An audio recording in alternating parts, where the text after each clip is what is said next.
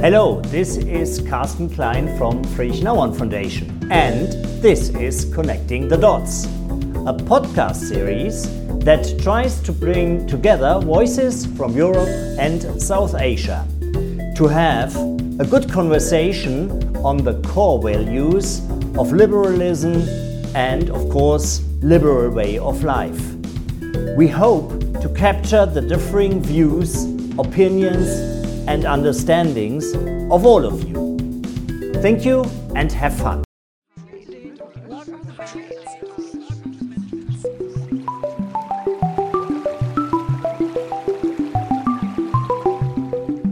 Hello, this is Connecting the Dots, a podcast series by the Friedrich Naumann Foundation.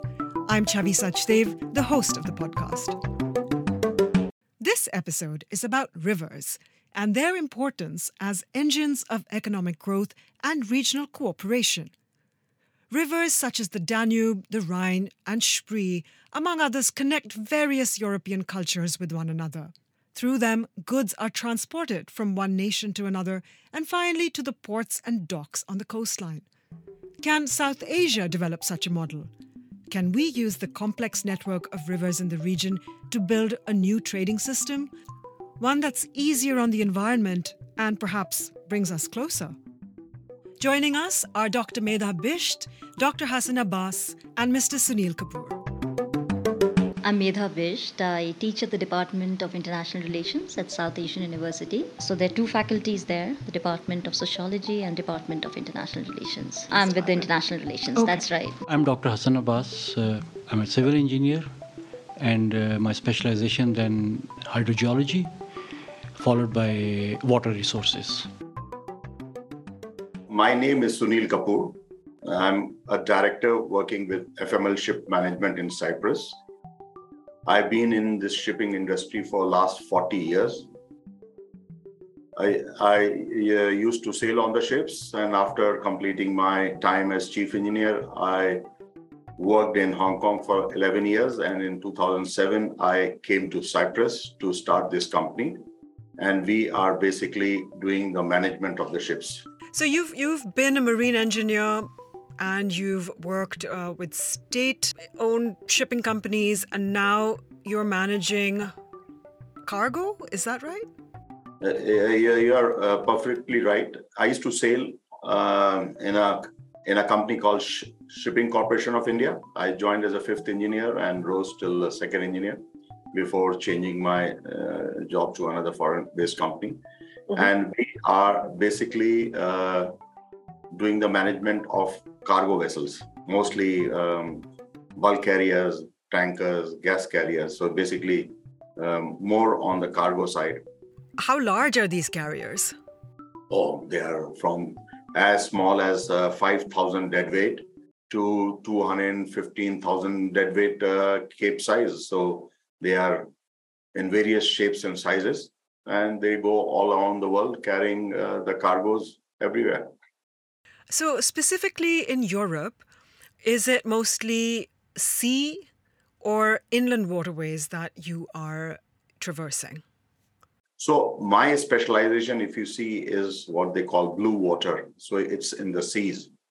But as such, we are also connected with the river transport also in a different way, because there are places like Mississippi River, where our ships are plying, and we have these barges which are connected and bringing in grain from inland, and these barges, they bring the grain to New Orleans, where our ships are anchored, and from these barges they are actually transported and onto the ships. And same thing in Amazon River or various other places in Europe also. We have smaller ships, especially reefer ships. They used to go right into the towns, So they used to be looks so beautiful. And then you see that your ship is just anchored near the city, and then you can see the movement of people and how things are moving. Yeah. And what are the kind of goods that typically go on these riverine ships, which are obviously smaller than the ones that go out in the blue seas? Yeah, so most of the cargoes which is being moved in these rivers is the grain, then the coal, fertilizer, then you have these refrigerated goods. So there are a lot of things which are moving in and around. So coming back, because I know that Europe realized that it is very important to maintain their rivers, and they used it quite a lot right from the day one. I think the Romans took a lot of initiative when they developed these river and small. And during the Industrial Revolution also, there was a lot of development and focus on keeping the navigation good in these rivers. And that's how, even till today, you find, not the big ones, the smaller ships, they move in and around with very ease. So people are quite comfortable seeing ships moving around. Infrastructure is very good. The movements are good. And they are able to load and unload without any problem. So these sound like, obviously, people have paid attention to make it easier to traverse these inland waterways. So historically, how would you characterize the river network and cooperation in the South Asia region, especially the Gangetic, Brahmaputra and Indus areas? So I think historically we've always had this practice. I mean, you go back to ancient India, and right from, I guess, the Indus Valley civilization to the Mauryan age, we did use rivers for navigational purposes. I think particularly during the Delhi Sultanate also, rivers were often used for navigation. So I think inland water navigation is not really a new idea to South Asia. It's not getting reintroduced to South Asia. If you really go back to the pre-modern South Asia, which was a very different South Asia, and particularly the kind of cultural exchanges which India has had both to the west and the east. How did it really happen? I think one has to read the oceanic histories. One really has to read, the link between the rivers and these port cities. And these port cities were really the nodal spaces for connecting people across. And that is where I guess, India gets its civilizational identity. So when you really look back to the past, particularly I would say the pre-Westphalian period, the pre-modern period, I think there is a lot of evidence, all on record, that navigation was in fact an accepted practice. I think now we're just trying to pick up those strings and trying to really imagine this cultural or this geocultural, geoecological aspect of South Asia, which is very much a part of South Asian civilizational identity. So, Dr. Abbas, we're talking today about water and the rivers as arteries of trade. What are the benefits of water transport for trade? Is this a good thing? Should we be doing this? Okay, yes, we must be doing it because you said economical. Yes, it is very economical because when you move on road, the carbon footprint is about 50 times less, and the cost of transportation is about 15 times less. In terms of fuel and maintenance and all of this? Fuel and maintenance and everything. So it is both economical and environment friendly because it reduces your carbon footprint. And then it reduces a lot of congestion on the roads because the capacity of waterways is much bigger than the roads. I feel like we need a rider on that, though. The capacity could be greater if the rivers are maintained, right? Yes. I mean, roads are also to be maintained. Railway tracks are also to be maintained. Nothing works without maintenance. So that maintenance part is part of the operational expenditure. But then, given the operational expenditure that you have on the roads especially, because the roads after some time they need recarpeting, there's rutting problem, there's traffic congestion problem.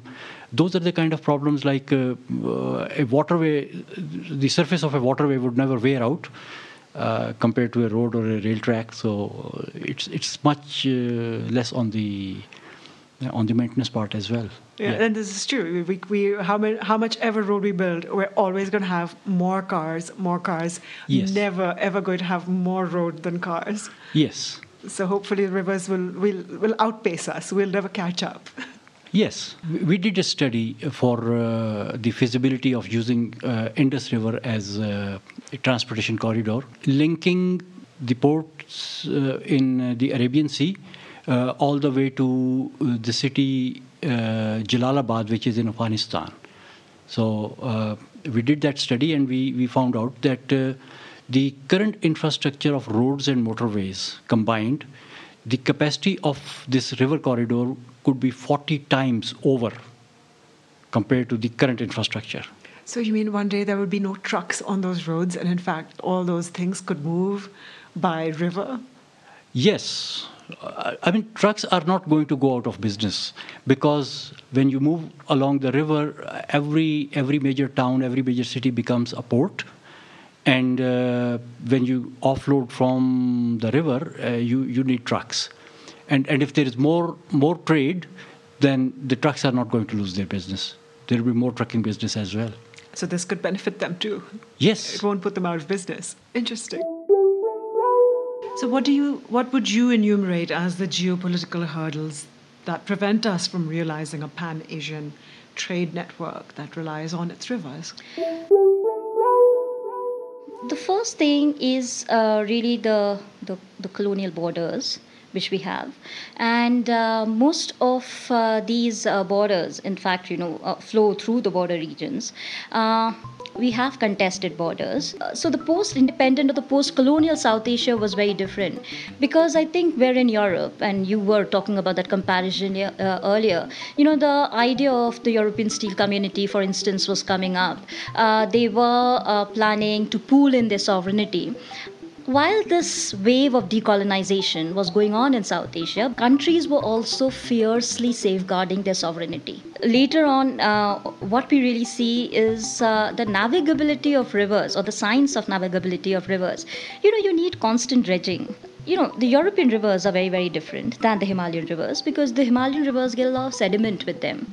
And for making the rivers free, or, making room for the rivers, if I would put it like that, you need to dredge, you need to constantly monitor, you need regulatory sort of frameworks, which I guess didn't really get that kind of attention. Even the regional or the pan-Asian sort of an approach which was emerging, it was not really in sync, with the economic vision which perhaps Europe had at that point in time. So yes, Nehru at that point of time was talking about a Pan-Asian vision. We had the Afro-Asian conferences, etc. But that was not an economic vision, I think, which ASEAN had and the European Union had. Interesting. When you speak about dredging and maintaining these waterways, we haven't even developed them for domestic trade so much, right? Could you speak to that? Do we have a lot of trade on up and down rivers in India to the point where the potential has been? The potential has really been dampened. I mean, now there is a fresh spirit to it, because, with this whole wave of connectivity diplomacy, and, we're talking about corridors, we're not just talking about transport corridors, we're talking about energy corridors, water corridors. So this is really picking up. But when it really comes to, I would say, really looking at the navigation potential of our rivers, it's difficult, and I would say, the ecological reasons for it, because if you look at the nature and the geography of Himalayan rivers, it needs proper planning, and so say when the subcontinent is divided, say in the Mauryan Empire or the Delhi Sultanate, that was not really an issue, right? But these kind of issues, when new borders were formed, these kind of issues came in, because there were new countries which had their own sovereign authority over their territorial domain. So I think a more comprehensive, integrative planning could not really take place. The Himalayan rivers, we also know, shift over a period of time. There are two kinds of rivers, I would say broadly, that you find in South Asia. One are the meandering rivers, and the other are the braided rivers. And over a period of time, if you do not really have a very integrated approach, what happens is that the sediment starts collecting, and obviously that makes the river unnavigable. The navigability of the river itself a question. So I think these are the kind of questions which the policymakers would now be sort of facing, and that would require a more integrated approach. But it requires a lot of maintenance, it requires a lot of regulation, which, well, when you talk about water governance in South Asia, or how would that pan out, this is going to be an interesting thing to watch. Yeah, I feel like we haven't had good stewardship in this area for neither maintenance nor ensuring that they're even sustainably even cleaned, let alone made navigable for most people. I mean, just look around you and there's plastic in Absolutely. everything. Absolutely. Along with the silt. Absolutely. And effluents. Absolutely, yeah. Do you think it would help regional governments or international governments collect tolls and freight taxes? When you move on roads, you pay toll taxes. So, toll taxes are not going to go away. And then those toll taxes are used for maintenance and maintenance of ports, maintenance of waterways. So that turns in, actually that becomes an economic engine for the jurisdiction, political or administrative jurisdiction, which is actually managing the ports and the waterways. So they earn money. And the businesses which are involved in transportation of goods, they make money, and the goods are transported cheaper. So the clients, they also save money. So I mean, it's a win-win for everyone involved in the process. So what do you think are the geopolitical hurdles to having this happen in a pan-South Asia network way that relies on rivers? Okay, I think one of the political hurdles is that we have invested a lot in managing our rivers for irrigation and hydropower. So there are structures which are built for irrigation and hydropower which are not compatible with the navigation. So there needs to be engineering solutions going around those structures, or in some cases there would be requirement of demolishing those structures. Then the people dependent on those structures and the political entities, who had promoted those structures, they don't very much support it. But if it is done smartly and carefully, and in a manner that it is like if you have to remove a structure, you do it in phases, and before removing the structure, which is basically, for example, diverting water. So you make an alternate structure which diverts water for them, but not through the old technology of barrages, like, for example, pumps, pipes that can replace a barrage. So that replacement is possible, but then it should be done before you actually remove the structure. To minimize disruption Yes. and damage, of course. Yes. Yeah. Okay, that's a clever way to do it. Are there other hurdles that you think get in the way of cooperation or coming up with something that people can see eye to eye on when it comes to these across borders? One of the things that is an impediment, especially if I specifically talk about Indus River, is some geopolitical reasons, because the access to warm waters for the Central Asian states, Russia and Western China, is not very much supported by some political powers in the world. And this is not a current phenomena. Since the times of Napoleon, this was talked about in history, that if Napoleon joins hand with Russia and Russia gets access to warm waters through Indus River, what would be the impact of what would be its impact of global power balance between Russia and Great Britain. So those things are written in the history books, and to some extent that is still there. Like in 1951, an essay was written by David E. Lilienthal in Collier magazine of USA, in which he said that Kashmir is a gateway for Soviet Russia and Red China and Red Tibet to enter into the fertile resources of the subcontinent and all the way to Arabian Sea. So those are the things which have been written in the 50s from the times of Napoleon's, and maybe still that kind of Cold War thinking exists. So that is an impediment in actually implementing this idea. Well, how do we tap into this potential then? How do we overcome these hurdles? What are some things you've seen that could revive a trade that used to flourish when we were not separated into these different boundaries? There are ways and means of going around it. One is you don't think of implementing the whole project all at once. You phase it. I mean, go back, I would say, to Mahabharata, which is an epic. And I always go back to this example because it has a lesson to offer.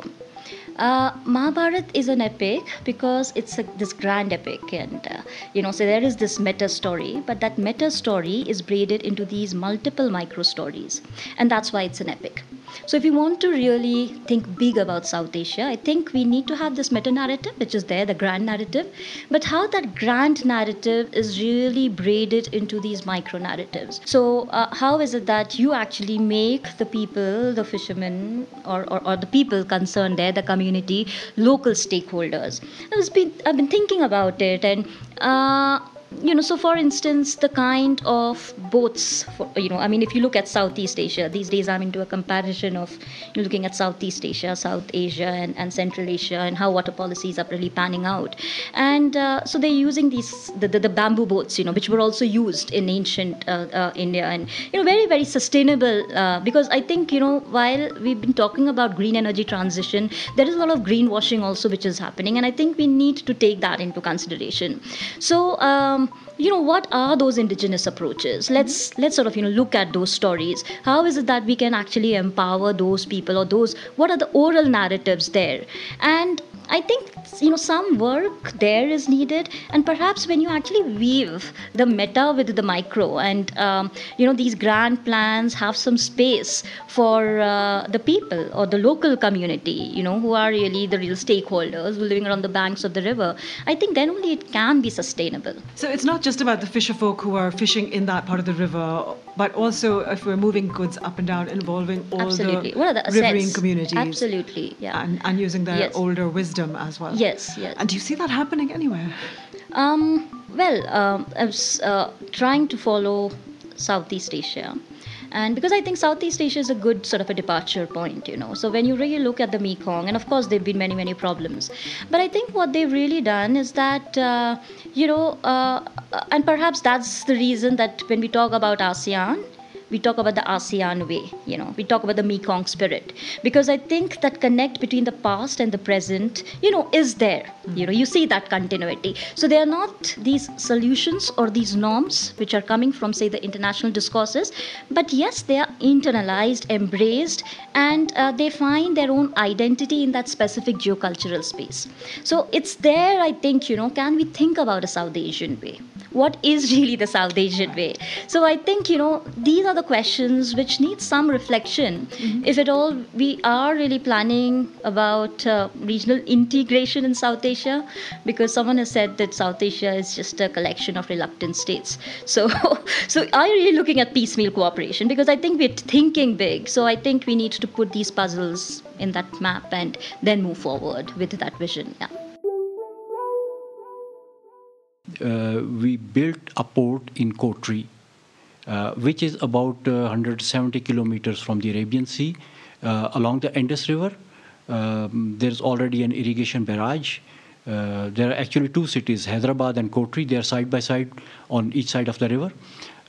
So if we built a port in Kotri or in Hyderabad or in both cities and connect it with the Arabian Sea, it would, I would say, infuse this idea of river navigation. The benefits are that currently all the cargo which is received at the port of Karachi and which is northbound out of the city of Karachi has to pass from Karachi. And the infrastructure in Karachi is so much, I would say, overcrowded, that it cannot handle that kind of shipping. So whenever there are a couple of ships docked at the port, the trucks which are taking that, they're choking the roads not within the city but also up on the highways for hundreds of kilometers. Now, if you bypass that 170 kilometers of road, including the metropolitan areas of Karachi, then all the northbound cargo would have Kotri as a preferred port of call. And we can promote that as green transportation, promote it as the latest river transportation corridor with the latest things in there. Currently, some of the problems with the river navigation are the use of gasoline-powered ships and boats. Now, those ships and boats have issues like oil spills, lubricant spills, carbon footprint, and everything. Now, if you put the electric barges in the river navigation areas where already this trade is happening, there's a huge infrastructure which is supporting this gasoline power boats. But here there is no infrastructure like that. So you can start with electrical barges only, and those barges could be powered by batteries, and those batteries could be recharged by solar and wind. Absolutely. So you can promote it as the green solution and a cheaper solution for transportation. And then, countries like Pakistan, which have promised the world that they will reduce their carbon footprint and stuff, you can present it like that. And to attract investors, you can actually ask them to invest in building this thing and claim the carbon credits. So instead of claiming those carbon credits in our INDCs, we sell it to them. In any way, the world would be a better place. Yeah, this sounds very clever. Yeah. So all those opportunities exist. That's right. Yeah. And this is not something that needs to be confined right there. It could be utilized anywhere. Are there solutions you see from Europe that could be incorporated here and maybe made our own? Like right now, we've just seen how when there is conflict, the rivers have been really crucial to getting resources across from one end of a continent to another. I think, where Europe really stands out is really the rule of law.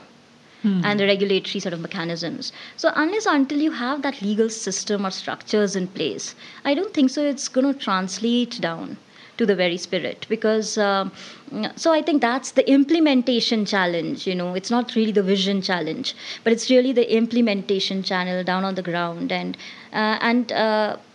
that is like really a stark contrast between what you really see in Europe and what you really see in South Asia. So I think if at all we need to go in for a regional mechanism, the rule of the law should prevail, and I think that will really balance out also the riparian asymmetries which you really see in the subcontinent. Interesting. So maybe we could learn that from them, like there are mechanisms and the processes are followed, Absolutely. Whatever they are. Yeah, what are the processes and how are the processes done? So fine, one thing is that, okay, these are the laws and this is what Europe's done, but let's really understand the processes. That itself, I think, would be a good contribution, and people could learn from that. Right, and adapt or apply them if necessary. We have a lot to learn from navigation in North America, from navigation in the Europe, even in Africa, South America, China. Everywhere this river navigation is being done on a big scale. Now, Congo River in Africa, it has almost no major structures. It's just on the run of the river that more than 50 to 80% of their trade is on Congo River. Right. Similarly, Nile is serving 10 countries. Danube and Rhine, that corridor which cuts through Europe. I mean, if you go there, you will see barges and tourists on the rivers all along. Absolutely. So all those engineering problems, dealing with the slopes, dealing with the storms, dealing with heavy rainfall, dealing with droughts, and all the technical things, their solutions have been developed by those people. All we have to do is take it from them and implement it here. Maybe a little more greenly. Yes, of course. I mean, like I was mentioning, they have built the barges which are very green, but they cannot put them there because of the economic reasons. We are free from that. We can start with that. Yeah. It's just like leapfrogging. The technology of mobile phones, for example. In Pakistan, it is one of the best in the world. We are at least better than USA because when this technology was developed, the first generation of technology was implemented all over USA. We didn't have money, but when we adopted it, the technology was cheaper and better, and now we have the best mobile phone service in Pakistan. Right, because you built on something that was already good. Yeah, of course. Right. Actually, I was in Holland and they have built some very nice electric barges, but they are not getting a lot of market in Europe. The place which is very sensitive to environment because there's no room for them. There's no room for them just yet. Yeah. But here we can actually create a market for them. Right. A big market. Yeah, because we're starting from scratch. We are starting from That's very scratch. clever. Yes. So these sound like, obviously, people have paid attention to make it easier to traverse these inland waterways. What can we learn in South Asia from the way things are set up in Europe, especially because there are transnational rivers. These are rivers that cut through many countries, and yet trade happens to them. So for the supply chain to be uninterrupted in Europe, what are some of the things that South Asia can pay attention to? See, in Pan-South Asian network or in and around South Asia, there are several problems. I think number one is the trust between the various countries, They are not looking at a broader picture. So here in Europe, they have sorted or ironed out their differences. And they realize if they have to grow, then everybody has to be part of it. They need to go together and they need to cooperate. But in South Asia, this is not happening. There's a lot of mistrust between the various countries. And no proper dialogue has taken place between the various countries with respect to the navigation and with respect to these business. So I would say that there are a lot of unresolved territorial disputes such as India, Pakistan, Kashmir, we all know. Then water sharing between India and Bangladesh. These disputes should actually impede the efforts and cooperative trade network, as countries may hesitate to grant access to their rivers if they perceive it as compromising their territorial claims or water rights. So there are many, many things which are there, and people are not looking at developing the road transport. They think if we have better roads and mega roads, then it's easy. But this is the natural way. I don't understand why ancient people, they realize the meaning of these waterways, and they would say that rivers are always as the highways of civilization. But here, there is something lacking in understanding. So in Europe, you're saying there is consensus, there are regulations, they figure out how to do the trade treaties, tolls, whatever. You've experienced this both in South Asia as well as in Europe. So what can we do here? Are there regulatory bodies that can be set up? Do the governments need to talk to each other? What can we do to revive and sort of put fresh breath into trade over rivers in South Asia? Like what models are out there or corporations have you seen? I think the first is to sit together and have a dialogue. That is the first necessity. Create a separate body between the 2 or 3 countries, and then assess what kind of development could be done, which will benefit everybody, And they also need to be made aware that in today's world, by using the river and sea transport, it is also you are helping the environment. There's a decarbonization. And now the way I see the world is moving towards zero carbon. They are actually, you can have battery operated barges. You could have solar operated. You could have even hydrogen or ammonia operated. So this will not even, will also help towards, because by using trucks and cars and other model for transporting, I think the waterways or barges are still much better in terms of environment. And then you can develop infrastructure that's needed to have a good transport. And when you're developing infrastructure, you link with the train and roads to these small harbors or ports around. And this will develop the cities. It will also be used as a tourism mode. Then there could be many things which subsequently will start. And then the trust will start. When the people will start moving in and out, then the people will start having different kind of outlook when you meet people. So many things will start happening automatically, which don't require a lot of paperwork. That's true. And I can imagine that it will also boost the economy. More people will be employed in this trade, and there will be an exchange of, it'll just be good for each state that is involved with this economically. Yeah, I fully agree. And I think this is coming because of limited awareness and utilization, because people have not understood the potential of inland waterways. And in India, the best part is the Ganges. I know the government has started a lot of work on this, and present government is also putting in some kind of a system where they could use as a national river number one or whatever. So there is a lot of potential, but many things are on the paper. And I think one of the things which people miss out is the dredging.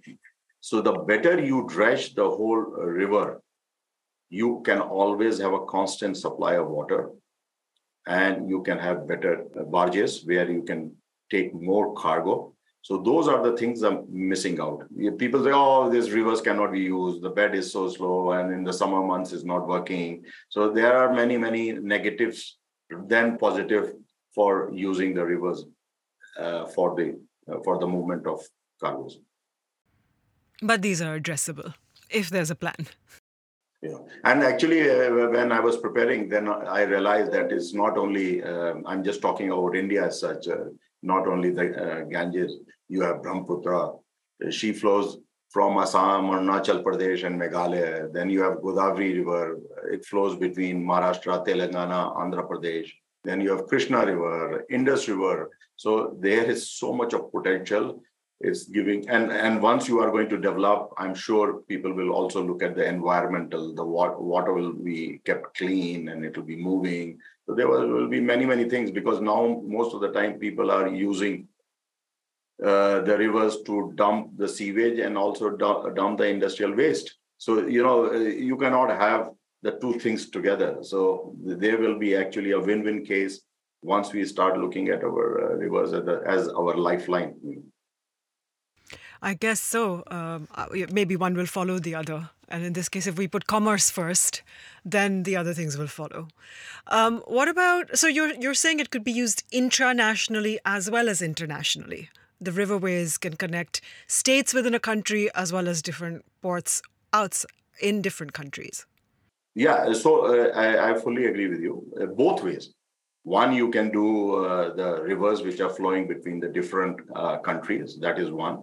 And also nationally, we should develop. Like you see, look at the US. I was giving you the example of this Mississippi River. How much of the grain which is flowing in from the various Midwest and all is coming, and they all come to New Orleans and is loaded on the ship. Same thing in Europe. There are tributaries and network of rivers which are being used to bring and move the cargoes to various small places, and also the finished product to the other places, and finally internationally.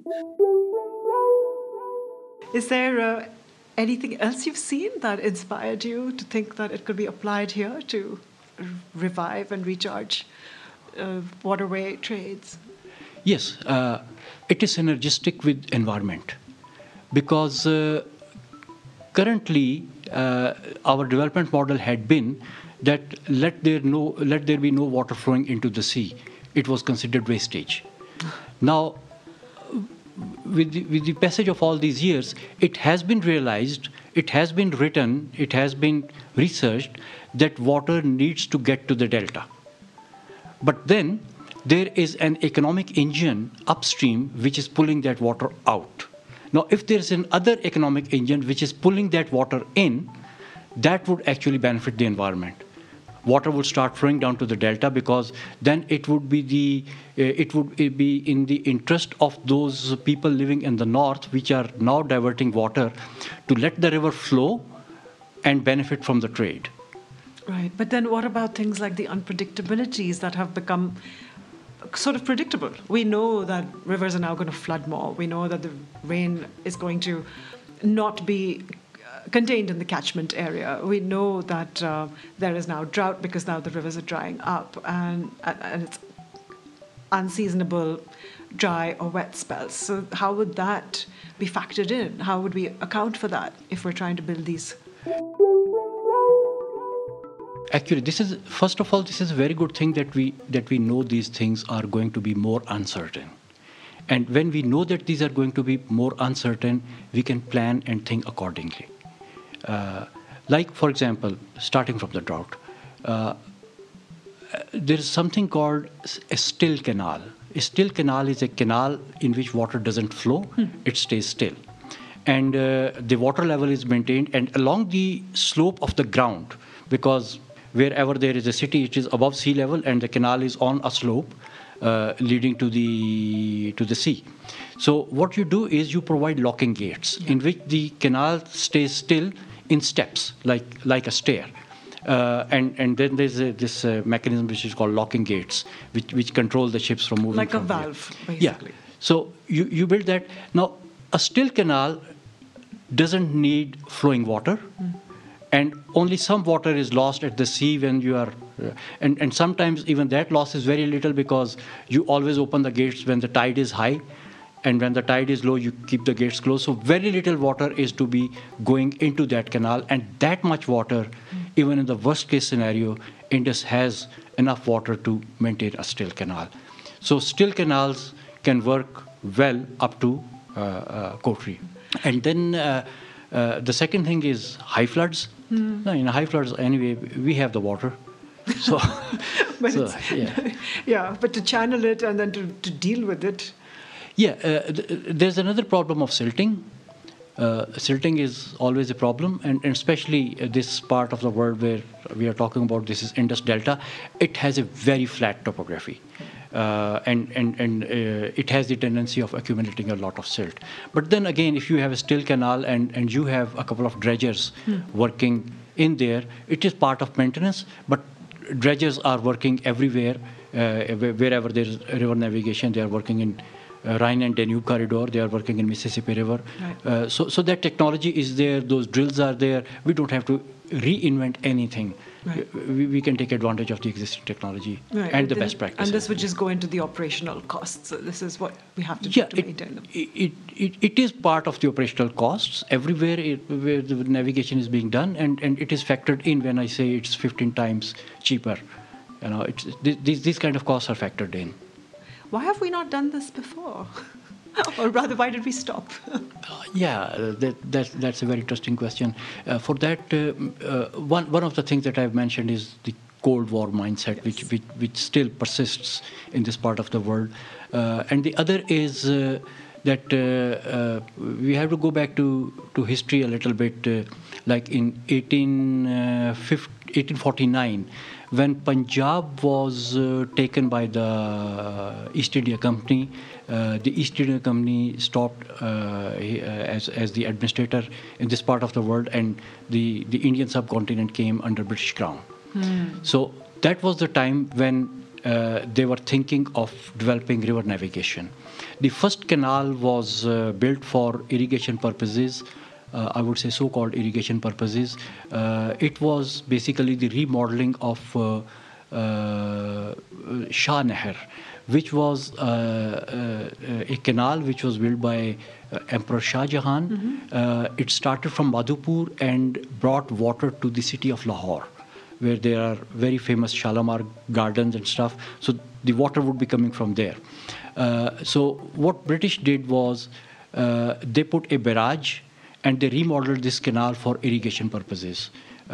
This was the model they already had in the Ganga River basin, where the canals were built and the river water was distributed among the farmers. So they immediately remodeled that canal and called the Sikh army, which was disbanded in 1849, because they were fearing that if this army regroups, they are trained soldiers, they can create trouble for us. So they invited Sikh soldiers to come and dig the canals and get the land in return. So they turned that army into farmers, and this model was very successful. It also brought revenue in terms of irrigation produce. And when this canal was being designed, it ended at a place which is in Pakistan now, Changamanga. It ends here today. But its original design was that it will go all the way to the city of Multan. And the last 250 kilometers from Changamanga to Multan were not supposed to be irrigation canal, but a navigation canal. Oh. So they already had this thing in mind that they would use this canal for navigation. And this river Ravi, river Satluj, they were already being used for navigation. Then this place Mithankot, where all the rivers join together and Indus becomes one single artery. That town was being planned as the hub of trade for Central Asia and South Asia by the British. So those were the designs. The technical difficulty at that point in time was that Indus Delta, the last part of the Indus, was so marshy and so much shifting that without doing any major engineering works, they could not connect the main river to the open sea. So what they were doing, the port of Karachi was used, and then there was a creek, again, creek of Indus River, Gizri Creek. Small boats would carry goods to the main river at a place called Jirk, which is close to Hyderabad Koti, where I'm talking about. And on Jirk, they developed one of the most advanced inland port. And from there, this cargo would be from small boats to the big boats, and those big boats will sail all the way to Multan and even to Lahore. And so that was the kind of things which were going on. But then came Afghan wars. First Afghan war took place in I think 1942, in which the British were defeated. And but after that defeat, the British did not realize that they cannot conquer Afghanistan. They just thought that, okay, this is a blip. They admonished the person who actually advised them to go to Afghanistan at that time. His name was Alexander Burns. He was admonished in the parliament that he misjudged something. By the way, Alexander Burns was also killed during that first Afghan war. And then in 1870s, there was the second Afghan war, in which again the British were first defeated, and then they regrouped and they conquered Afghanistan. They put a king over there, and then they decided that, okay, we are not going to go to Afghanistan, and because we are not going to go to Afghanistan, we are not going to control the navigation in the Indus River, which is leading into Afghanistan. And then there was this fear that if we build this infrastructure and Russians gain control in Afghanistan, then they would reach the warm waters. So then they said, okay, this irrigation system which they built in Madhupur was very successful actually. Soon after that system, because it was not just successful in controlling the Sikh army, disbanded Sikh army, it also was generating revenue. And then there was a war in 1857 in which Raja of Patiala, he sided with the British. And in 1858, he asked the British that they should build a similar system in Sirhind, which is now in Indian Punjab So he asked them that you give us the expertise of building it, I will finance it and build a similar system in my state as well. So Sirhind Canal was built. Interesting. And and then, after 1878, after the conclusion of Second Afghan War, there was a big thrive in building more canals. Irrigation canals. So then all the water, it started flowing into the irrigation canals. The structures were being built, rivers were being blocked, and we forgot about navigation. I know. Like 170 years, this is... Yes, it's a long history. Yeah. We have taken, I normally say that we have taken 150 years to destroy the navigational potential of Indus River. Maybe it will take us at least 50 years to revive it. And we have to start from somewhere, from where the countdown starts to the next 50 years. Yes. Yeah, that makes sense. Are there any negatives to using inland waterways for trade and the movement of cargo? The negative part is only which concern now is this security. People are little worried when these things will be opened up. How can we secure our borders? What can be done to bring illegal cargo? What can be done to prevent people coming into their countries? So those are the things which are more bothered by various people. They are using boats from various countries to come into their countries. So these are the things. So otherwise, and also they feel that maybe our social fabric will become liquidated, things like that. But Europe has gone over it. So maybe now a little bit of right wings are coming and they are talking about, but it is not basically Europe. They are looking at the people from other countries who are coming. But for India, I would suggest that they will be more worried about if people from Pakistan or Bangladesh coming in. The water is being not used properly for harvesting and other things. Otherwise, I don't think so. There should be a problem. So the final thing which I say that people must realize that inland waterways has always played a vital role throughout the history. And this is facilitating the trade and transportation and also economic development. So ancient civilization always recognized this. Look at rivers like Nile or Tigris or Euphrates and Indus. They have been serving for many, many years. And even during the Industrial Revolution, the canals such as Erie Canal in the United States, this transformed the whole trade system. Mississippi, I already talked, which I can see, which is happening now. Then construction of Panama Canal recognized the global trade shortcut between Atlantic and Pacific. So these ancient stories highlight how the waterways was significant, lifeline for civilization, and providing them with water, agriculture, and also enabling trade and transportation. Particularly given the governance mechanisms which we have here, particularly given the bureaucratic hurdles which we have here, particularly given the political culture which we have here. So I think these are, some red flags out there, and, how it would really impact the fish or the aquaculture and, the river pollution. I mean, we can talk about it, but then we talk about water quality, and it's so intensely missing in the water, the negotiations, which we've had bilaterally. So I think, yes, these are the issues which are they're staring us on our face, but we need to take cognizance of them when we're talking about navigation. When you're talking about regional cooperation, which means that you're pooling up your sovereignty, right? You're talking about regional integration, you're talking about a high level of trust.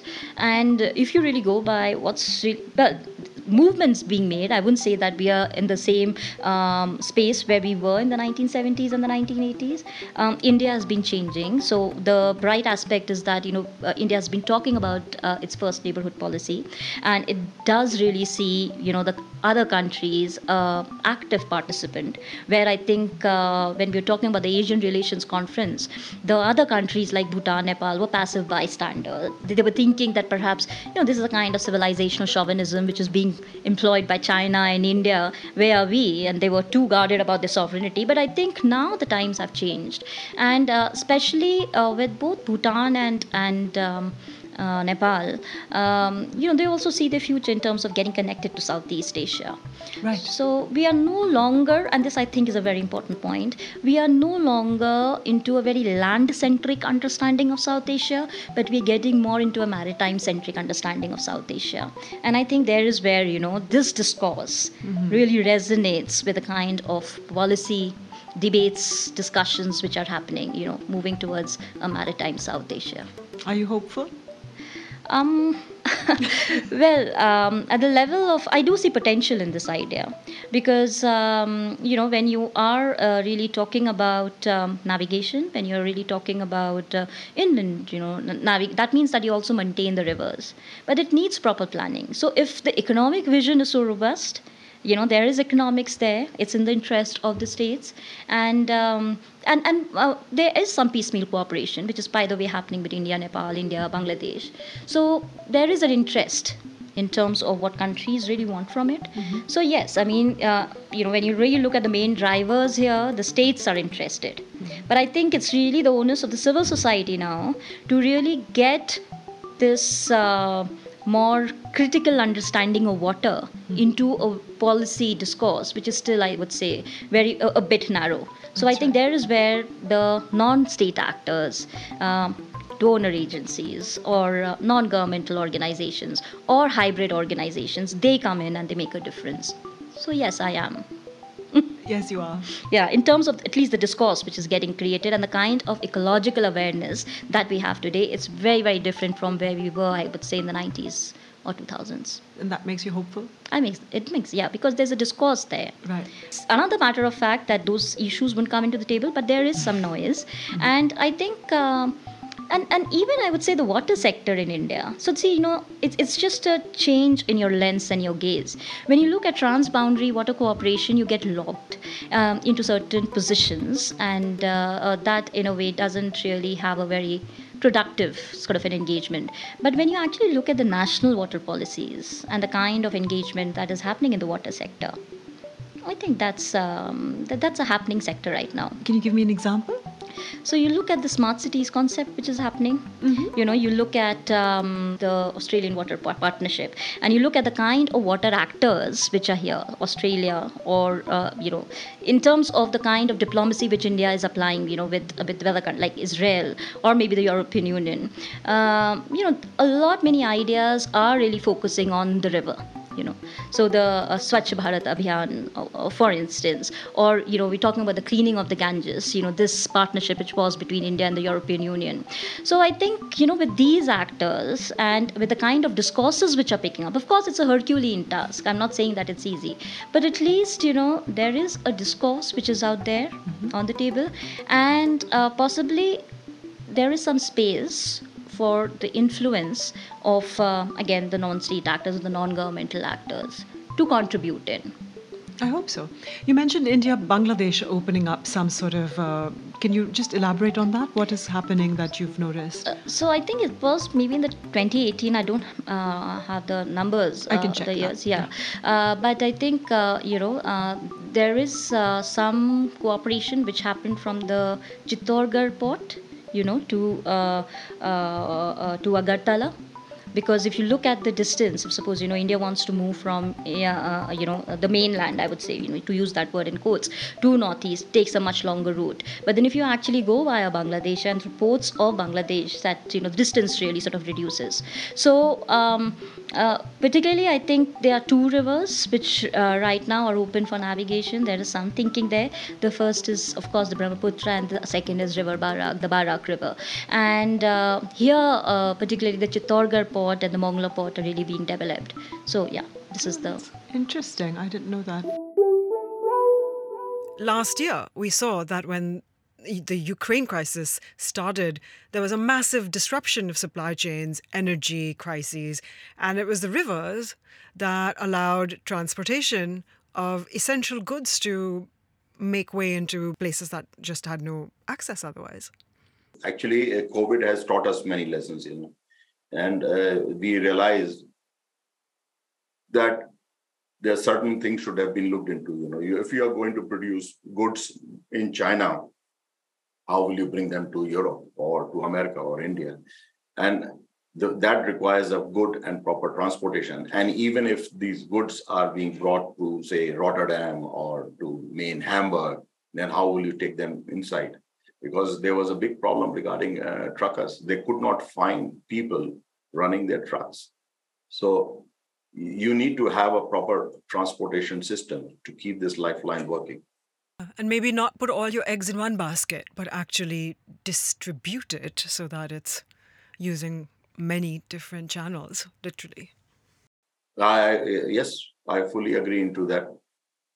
Just one last, if you have any thoughts on using waterways for transporting goods, services, do you think it would be more cost effective and environmentally more sustainable? It would be definitely cost effective, but the thing is the kind of resources that you're getting in, the resources which do not really have the kind of environmental costs that will have on the river. So can you get sort of resources or infrastructure to meet these requirements, which definitely are going to be expensive, because where the market lies, right? So there is a political economy to this whole issue, which I think is very important. But I guess when it really comes to the knowledge sector, when it really comes to, I would say even shipbuilding, I mean, that kind of innovation is there, in South Asia. And I think, yes, perhaps that should be, I mean, the government is already subsidizing it, but I think it holds some promise for local entrepreneurship.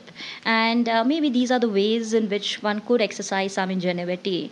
And so this could be, again, a potential opportunity, because we know that, we have the demographic dividend, on our side. They're young minds, bright people with the youth today with a lot of energy, a new generation altogether. So I think it's also about creating discourses and getting the youth really involved. I'm sure that there are solutions, which will come in. So there is a brighter side to India. I don't really paint it black or white, but I think, there are possibilities, and it's really about the discourse really catching up and creating that difference, and then, that becomes a good case for people to look at and people to talk about. Well, you make me feel hopeful, so thank you. How optimistic are you, or what are your hopes for an international river tradeway? Okay, the good thing about Indus Basin is that it is a transboundary basin. Some people say it's a problem, but in terms of river navigation, it's an opportunity.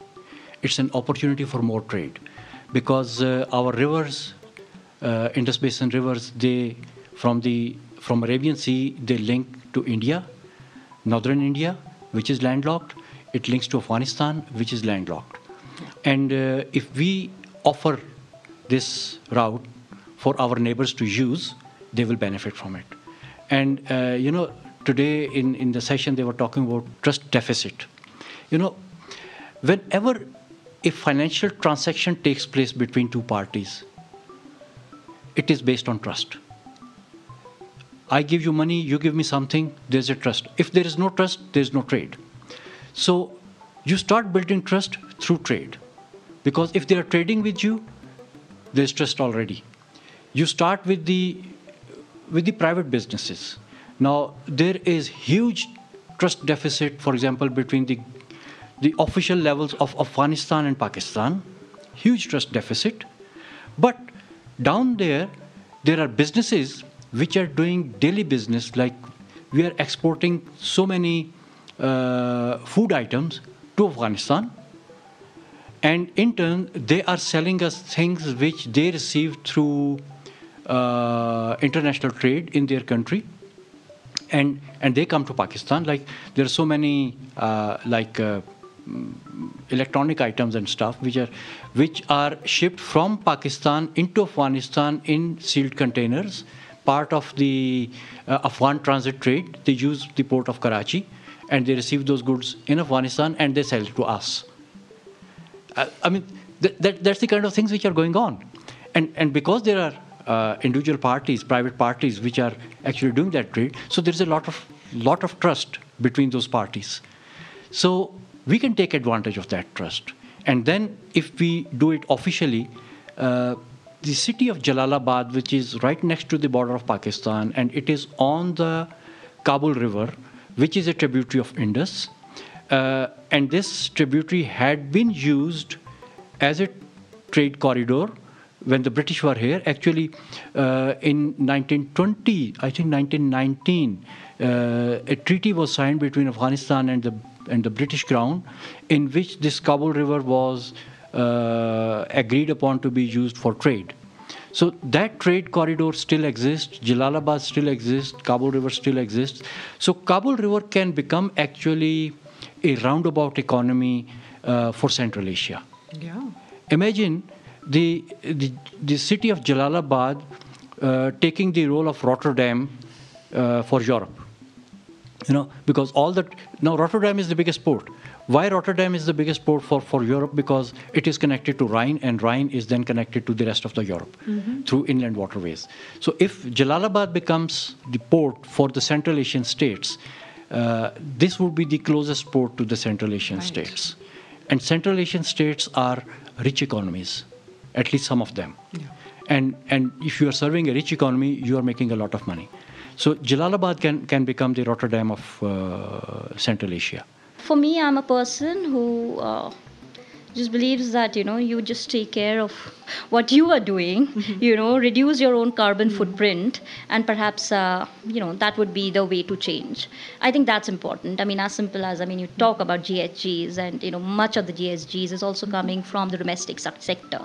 So, collective mobilize, people are talking about it, but then we can just go on and on, but I think just take responsibility individually if you want to make this place a better world. All right. And, 90% of the problems are because the population is too poor. You can easily, buy them for doing nasty things in the world. You can give them weapons and ask them to do a few, burst of fire and get the money.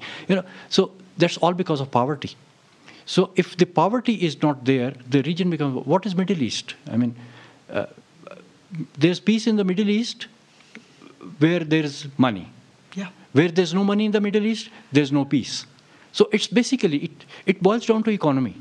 You improve the economy of the people, and they become peaceful. Yeah, and this is a way to do it in a way. This is the way to do it. It's been done. It's palatable. They're probably and then it's again an opportunity between India and Pakistan. If we start collaborating on these things, now we get environmental benefits if water flows into the rivers, and India gets trade if water flows into these rivers. And then we did not touch China, actually. China is, the ships are in Shanghai and these days in big ports, and all the movement is taking place in and around various rivers. They actually knew that to do and grow the country very fast, they must have a good transport system. So not only they paid attention to their roads, their rivers are all, even though rivers are very muddy, but still they have been able to use them. And so many good ports have been located in and around on these ports. Lots of food for thought here. Yes. It's exciting. Actually, looking at all these potentials, one really has to be sick in order not to be optimistic. Well said. Thank you so much. This was very, very interesting and eye-opening for me, and I'm sure our listeners will also appreciate it. I hope it does. Thank you. Thank you so much. Hello, this is Connecting the Dots, a podcast series by the Friedrich Naumann Foundation. I'm Chavi Sachdev, the host of the podcast.